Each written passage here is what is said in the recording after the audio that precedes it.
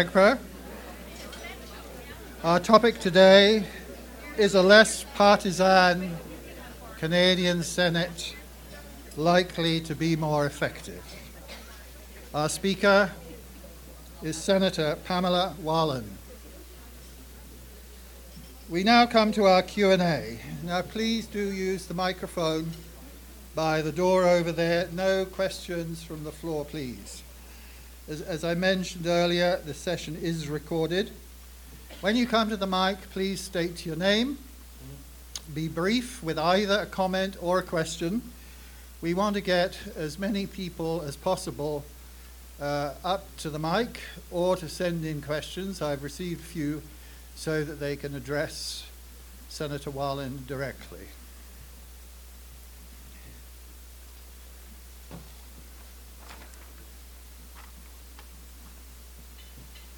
Okay, so I'm going to invite our speaker back to the podium.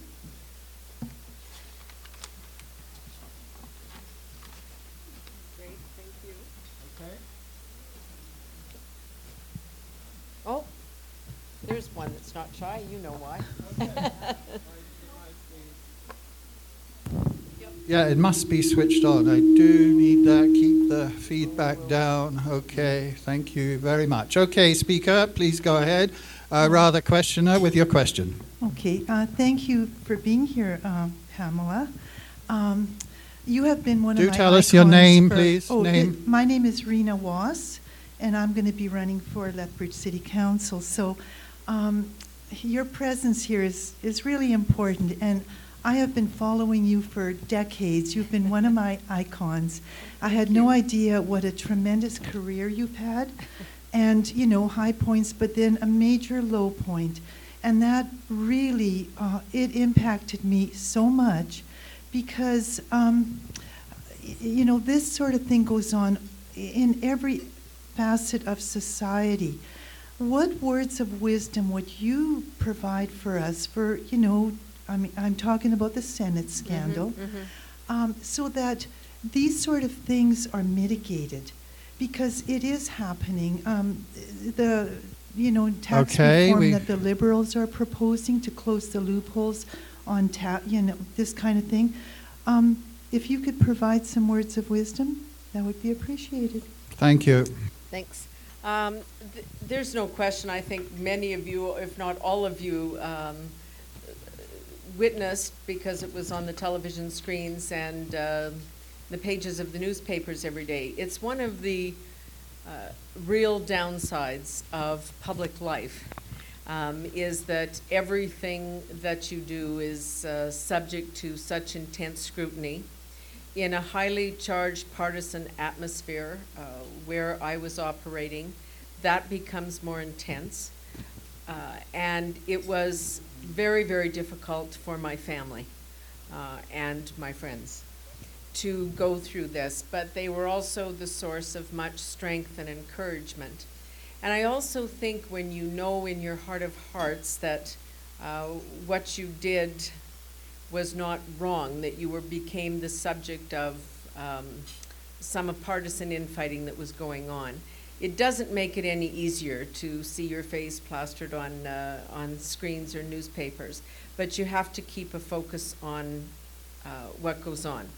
I think the most important outcome of this has been that there, for the right reasons and the wrong reasons, now a demand to fix the Senate and to make it less partisan. We went through an experience where there was no presumption of innocence. We had no right of appeal. We did not have a place to make our case. We were judged by a group of peers whose hands subsequently turned out to be a little less than clean in some cases. And I think it did really highlight for a lot of people that there are issues there. The Senate of Canada cannot be above the law.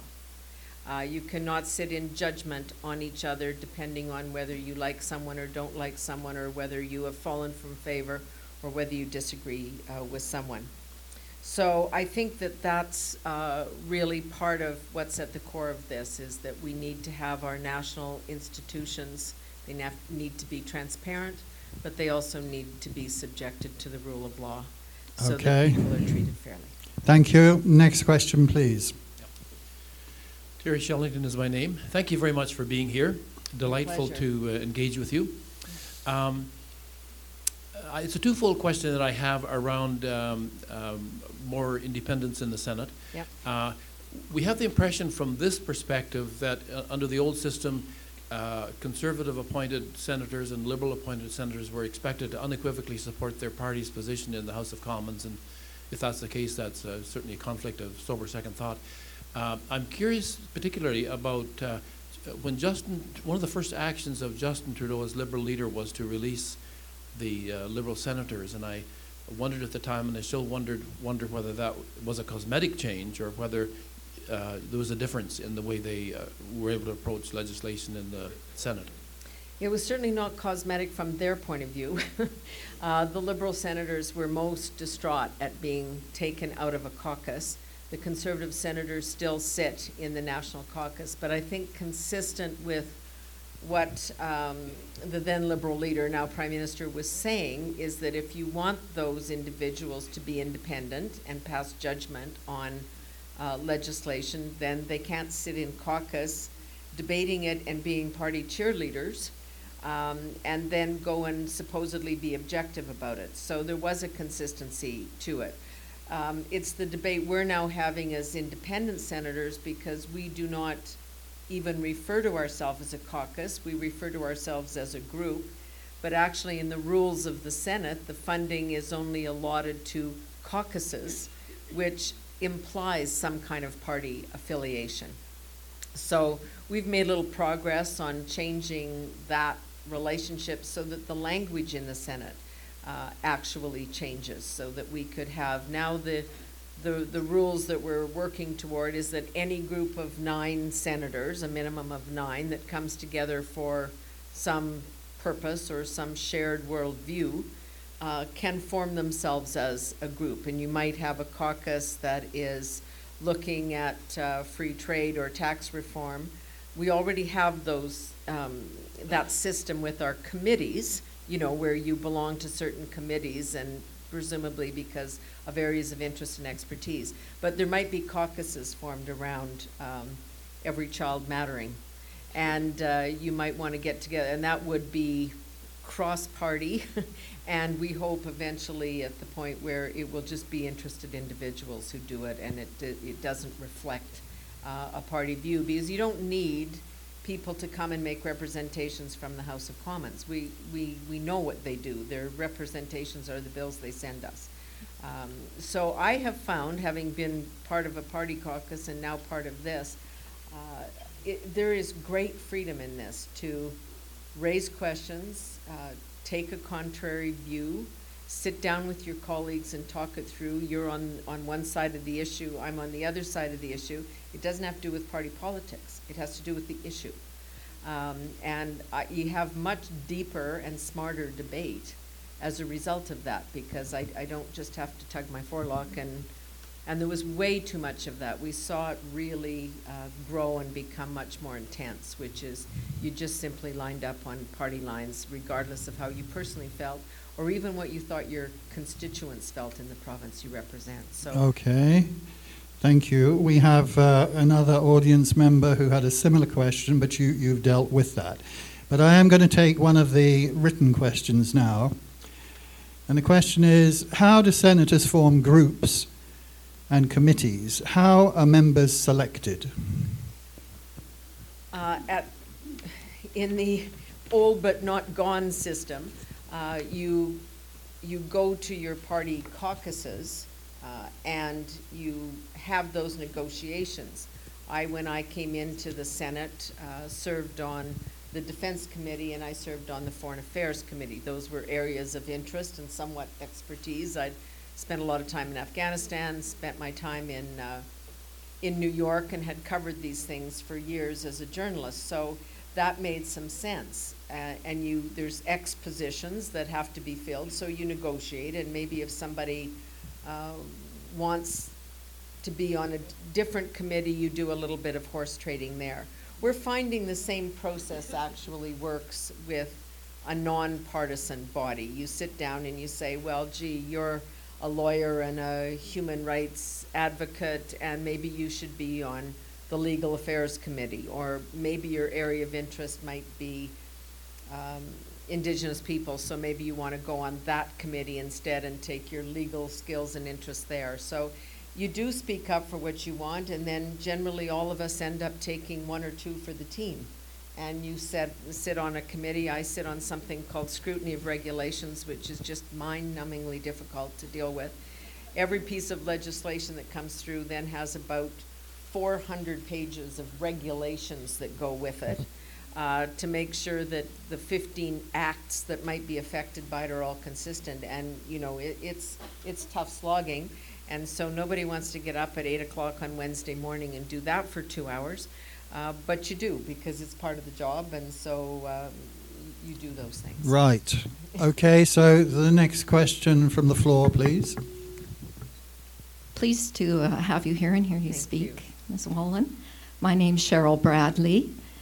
There's one major political party in our country that is not part of the Senate, or hasn't traditionally been, the New Democrat Party.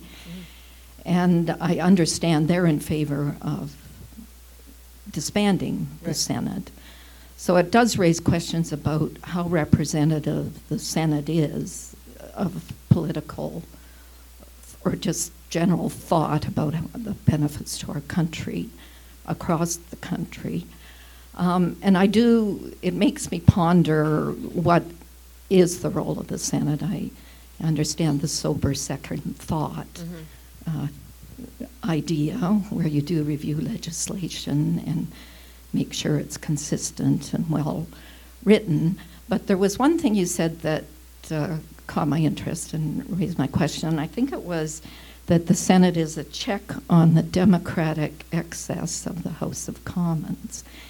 And I wonder if you can cast a little more light on that phrase and what you think that means, and what other roles you think the Senate fills besides reviewing legislation for technicalities. Right. Thanks. On the NDP, of course, there have long-standing opposition to the existence of the Senate. That's not to say there aren't New Democrats in the system. And a woman from Saskatchewan was appointed, and she sat as an independent because there was no group or caucus for her to be part of. And she eventually joined the Liberal caucus because she found more like-minded people and wanted somewhere. When you're out there by yourself in a group like that, it's hard to keep yourself informed and even know. It's a complicated structure in terms of meetings and all of that. So it's good to have some kind of structure, which is why we're creating one for independents. And I think that you'll see lots more in this independent selection process or appointment process. There are a lot of people that I don't know, and I haven't asked to see membership cards, but I from conversations with them, I'm assuming that their views would be closely aligned with the NDP, and that they are sitting as independent senators. So I think there's actually less concern about that now than there used to be, because they have a way in. They don't have to be chosen by one of the two main parties. They come because of their own expertise. The excesses, and I maybe didn't say it the best way, but the excesses of the democratically elected House of Commons, these folks, and some of you in this room know it personally, it's one of the hardest jobs in the country. And especially if you are an MP or a representative from one of the far reaches, the travel that you have to do, the sacrifices that your family makes. And then you come there and the Prime Minister of the day decides that for whatever reasons he or she wants this piece of legislation passed, and you are told that the party whip is on and you will vote that way, whether that's what your constituents want, whether that's what you believe. And so you get a lot of bills that are flawed for that reason, because they haven't gone through a really open debate process. So that is not going to change. We are always going to have an elected House of Commons. That's what it's there for. And there will always be party discipline and party whips. So to me, that means we will always need oversight, if you will, sober second thought, call it what you will. There aren't, there are other names for it, but there's got to be a way to look at legislation that is often hastily done to meet a legislative or an electoral timetable. We get just a flood of legislation in December and a flood of legislation in June before the two breaks come up. And every prime minister, regardless of political stripe, says, you will stay here until, time immemorial unless that bill is passed, and I don't care whether it's Christmas, and I don't care, blah, blah, blah. Because they have spent all of their time in the year getting from September to June to put that piece of legislation together, then they want it right now. And we need that time to look at it. And it's the kind of scrutiny that doesn't happen in the journalistic process or any of those things, because there's not time for that. It's our job through the committee structure to set every piece of legislation goes to a committee.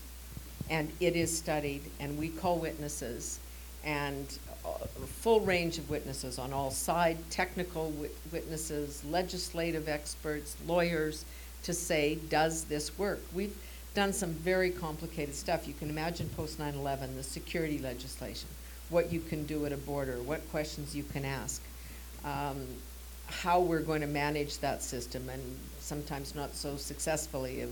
We've seen more than 6,000 people come across illegally this summer, not at border points, right? The world is a very different place. So there's plenty of work for both chambers, but the one thing we must do is keep a check on just decisions that are made for strictly timetable or partisan purposes, because that doesn't always bring the best legislation. Okay, thank you. Let's move on. Next question, please. Hello, my name is Knut Petersen. Thank you very much, Pamela, for coming to Lethbridge, and thank you very much for having such a great assistant down in Ottawa. Lynn is fabulous. Yeah. Yes. My question relates to electoral reform. The government was elected on that promise, and it didn't happen, and you didn't even get to debate it in the Senate, I don't believe. Can you give us a little? Make it out of the House of Commons.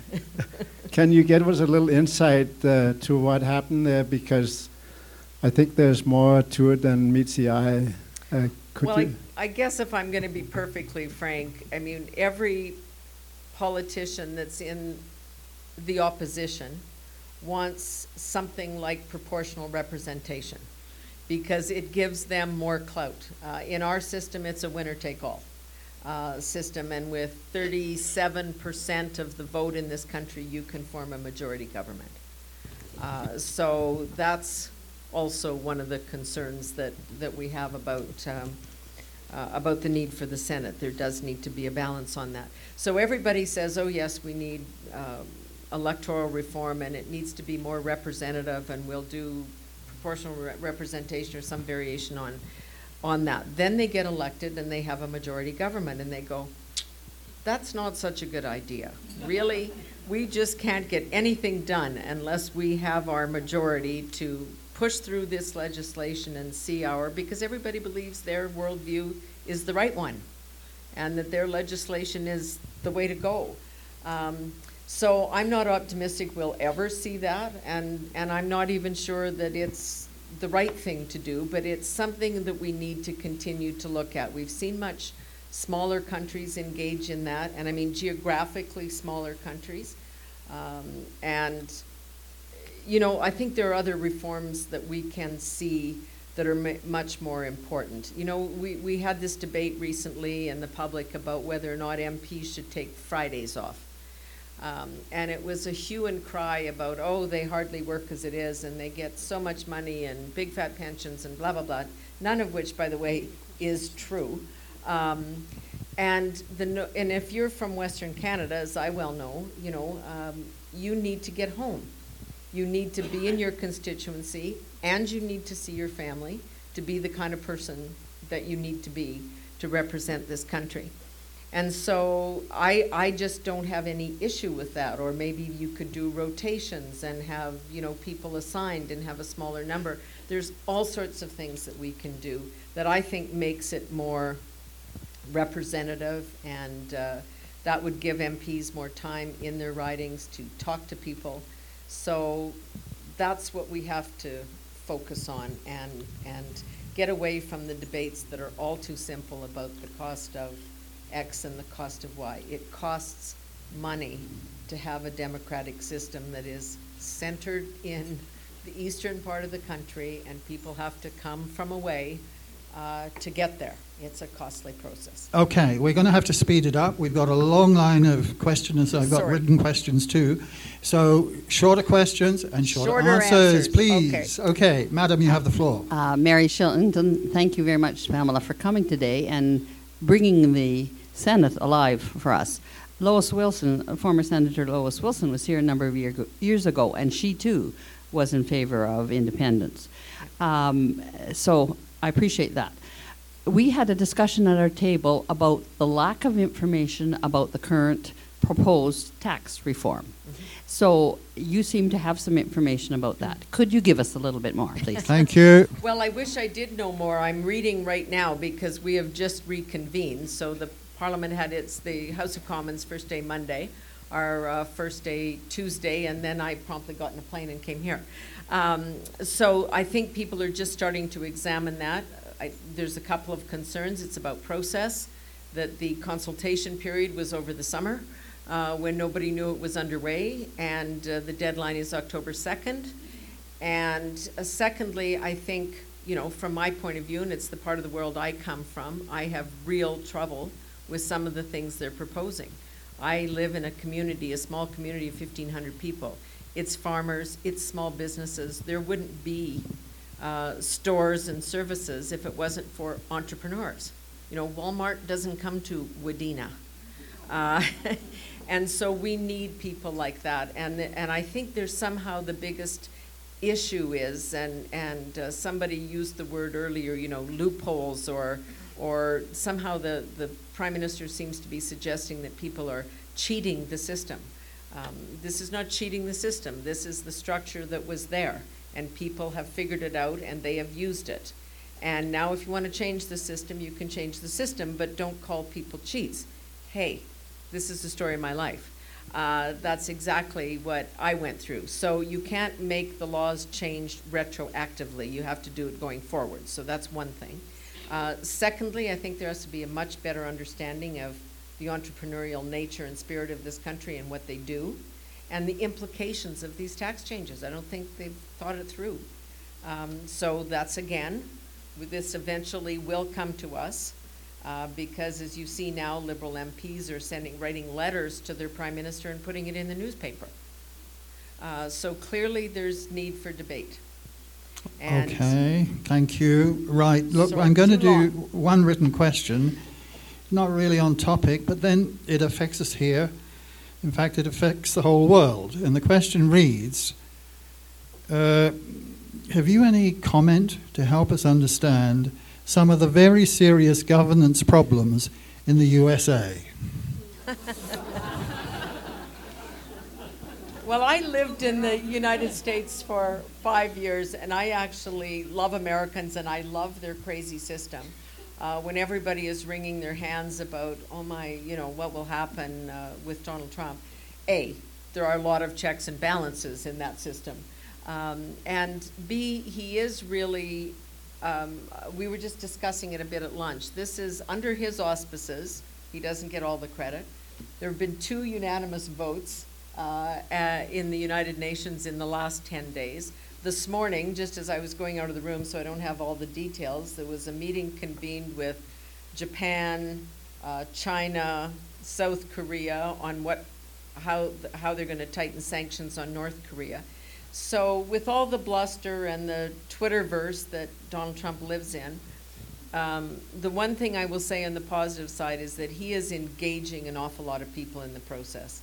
And he is trying to circumvent some of the traditional media that interpret and misinterpret what people say and do. And he's going directly to them, and he is being judged on what he directly says to people. You know, all the craziness about calling Kim Jong-un Rocket Man, you know. He kind of captured it and sort of spoke for a lot of people. And then if you live in the Washington bubble, you think this is outrageous. So, you know, he is making some connections between the two worlds. And I guess for the many who might be really concerned about Donald Trump, I actually don't think he's going to make the 4 years. I think his attention span is way too short. Okay, fine. So at least we're going to survive for another 2 questions. Madam, you have the floor. Hi, Stephanie Watson. I just had a quick question. We talk a lot about the East and West, but what about the territories, especially when it comes to the Senate changes and stuff like that? They seem to be pretty underrepresented. And Well, have there's major concerns. there are representatives, and there are those people that have the greatest distances to go. I've gone up, you know, to Yukon and done some things for fellow senators. It's tough. The issues I find are actually permeating the larger discussions. So we're having a debate right now about whether there should be a separate committee on Arctic/Northern issues. Right now, everybody's so slammed because of the numbers. Like, we're going to 4 committees, 5 committees. Sometimes they conflict because there's only so many days of the week, and just managing the schedules. I mean, I can't be on the Foreign Affairs Committee because it meets the same time as the Banking Committee. So I just can't do it. So trying to have those issues injected in other places rather than kind of hiving them off and saying somehow this is an Arctic issue. It's a little bit the way I feel about women's issues. I don't want a committee on women's issues. I want the things that concern women and everybody else to be discussed at the Banking, Trade and Commerce Committee and at the Foreign Affairs Committee. I think we all share an interest in the issues of the world, and I don't think we need to hive it off. And if we need to look at issues specifically about women and daycare or health issues, then let's do that in the Health Committee or the Social Affairs Committee. Okay, thanks. Sorry, I guess I was maybe a little unclear about that. Oh, sorry. So you had been talking about the numbers represented by the senators currently in, right? And you had talked about the differences between the Atlantic and the Western provinces, but where are the differences in compared Well, to the with Arctic one stuff? senator in each of the territories, it's still relatively low population. You know, so it's probably in line with some of the smaller provinces. I don't think I have that exact number, but let me look for it, and if I do, I'll come and tell you. Yeah. Okay, this has to be the last question. Ms. Mitchell, I appreciate all you have told us, and I've learned a little. Thank you. However, there's one omission that I feel I'd like you to address, and that is the relationship of the Senate with the Indigenous people. Could you enlighten us a little bit on how it's a federal responsibility, you all know, and I know they're not taxed, but perhaps you could comment something about what you, because we're faced with them all around. Yeah, again, I think these are issues that permeate all the other committees. There is, of course, a committee on Native and Aboriginal affairs, and it is up to its neck with all the issues because the courts are now so active.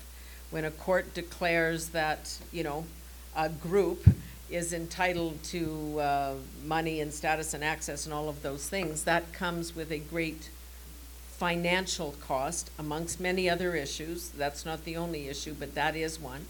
And so those questions tend to come up that way. They are, that committee, I don't sit on that committee, but they are engaged with what the decisions about the status of women who marry off reserve. They're looking at the reconciliation issues, the committee on murdered and missing women that is just, you know, not, it seems to be floundering. I was watching one of the women today say that they don't have enough resources. So, you know, some of those issues get dealt with at committee, and some of them are larger social issues. The Prime Minister's at the UN today talking about how Canada has not lived up to its promise to deal with Indigenous people, to a reconciliation with Indigenous people. So that is never an issue that's going to be solved. That's an issue that needs to be managed by governments of the day, and then we need to look at it as senators in terms of what their legislative response has been to deal with those issues. That is our job. Okay, so, sorry, that brings us to the close of our Never session needed today. So please join me in thanking Senator Wallin for coming here.